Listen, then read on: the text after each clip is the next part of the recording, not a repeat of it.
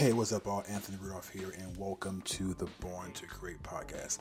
Thank you for tuning in today. I appreciate every second that you spend watching. So, if you are on YouTube, if you're on iTunes, if you're on Apple, Google, wherever you're choosing to listen to this podcast, thank you very, very much for giving me your time and presence. It's a true value to me. So, today I want to talk to you guys about the housing market. So I have friends who are investors who buy and sell. I have friends who want to buy and sell, and I have people who ask me questions all the time because I buy and sell. And the topic is the market going to crash in 2023? So most economists say that in 2023 it's going to turn into a buyer's market. Does not mean it's going to crash, but it will be a buyer's market. So what does that mean? So right now, during the pandemic, housing has been crazy, right? You can put your house on the market today and it will sell literally in hours, right? And one day it will sell in hours. And people are overbidding for properties. You can have one property with 50 different offers on that property. Well, at least here in California, you can, right? So that's a seller's market. Inventory is low, but demand is high. Coupled with the fact that at that time interest rates were super low, so you can afford more house, right? So now post pandemic, things are shifting. The feds have increased rates slowly, but they have increased, right? And with the housing prices remaining steady and still climbing a bit, people can afford less house now. So that means properties are staying on the market a lot longer, and most people can't qualify or afford the higher mortgages because of the higher rates, right? So, what does that mean upcoming? So, like I said, most economists predict that by 2023, it's going to be turned to a buyer's market. And right now, with rates rising, we're seeing a bit of a shift in housing prices. Housing prices have been decreasing about 10% plus staying on the market longer, right? So even though there's still a higher demand or in a shortage of inventory in properties, people are still wanting to buy but can't afford the medium house prices, at least in my area. So what is a buyer's market? A buyer's market is where there's properties on the market. There are more sellers than there are buyers. So typically buyers can have their pick of what property they want to buy versus how we were months ago when sellers had to pick who they want to buy their property based on offer, right? So now what's coming up is that now there's going to be more properties for sale but less buyers. Now, the actual housing prices will not dip that much, so they can still be a little bit unaffordable or out of reach for the average homeowner. So, I'm sorry, or average home buyer. So, if you're in the market for buying a house during during next year, there are some strategies that you can use to buy properties without actually having to go to a bank to get a traditional mortgage. All right, let me explain. So, in a buyer's market, that means the buyer has more negotiating power on that property, right? So they can make their offer based on what they want to the seller because the seller wants to sell a property, but there are so many properties for sale, they have to really negotiate more on that property. So what you can do is that if you're in a position where you can buy cash.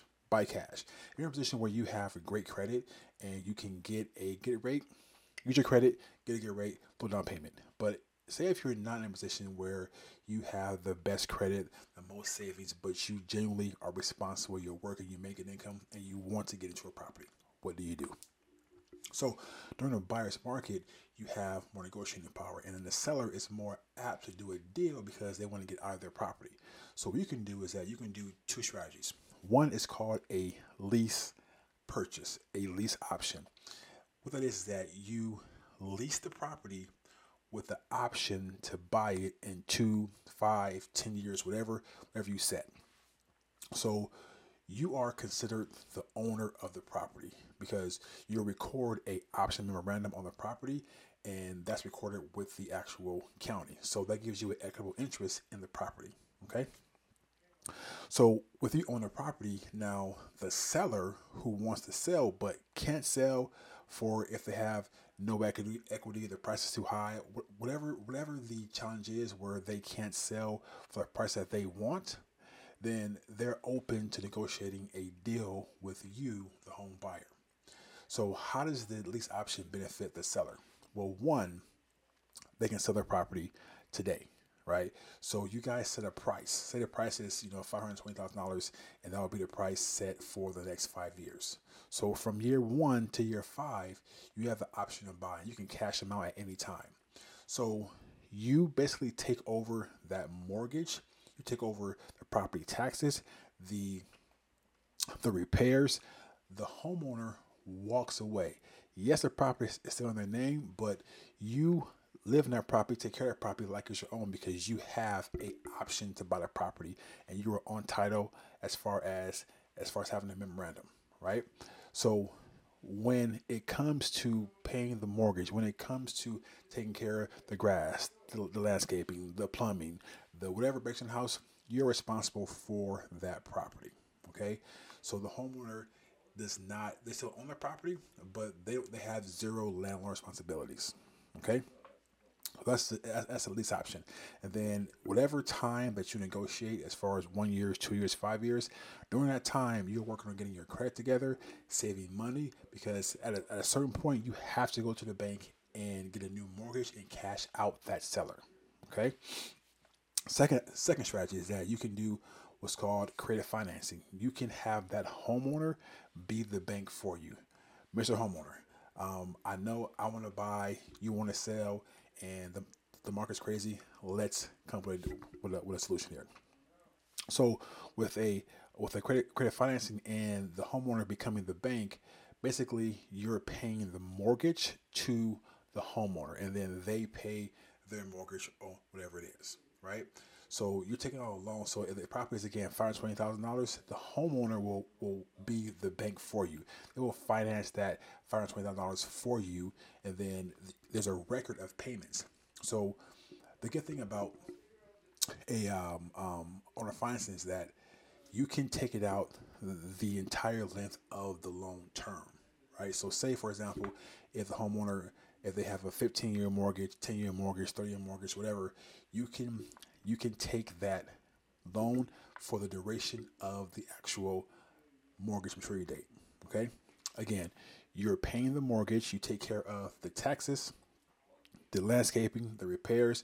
The homeowner essentially walks away and have zero landlord responsibilities.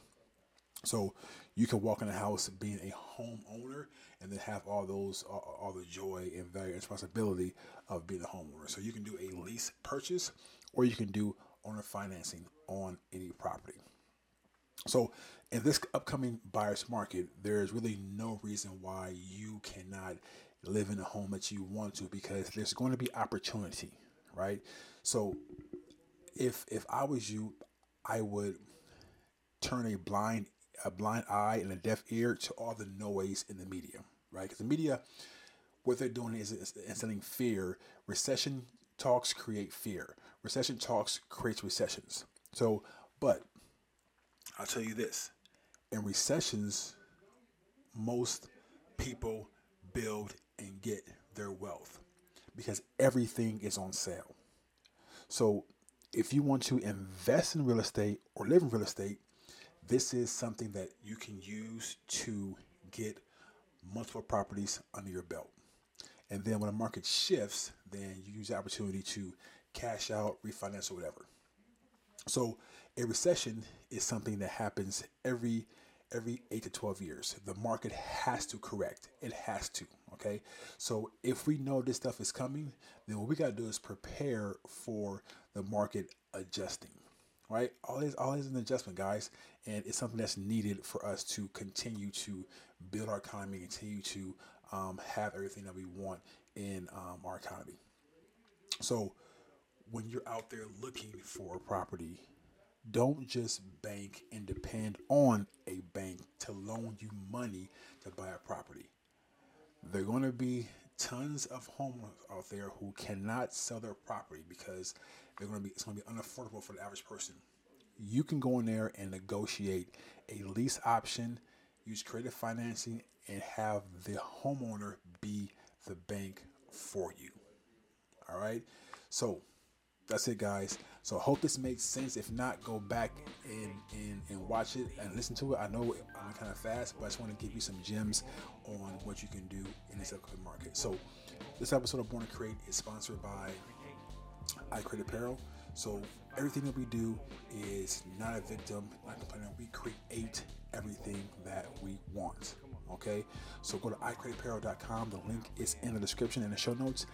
Get your shirt, get your hoodie, and wear this stuff with pride, guys. I'll see you guys in the next episode of Born to Create. Have a good day. Bye.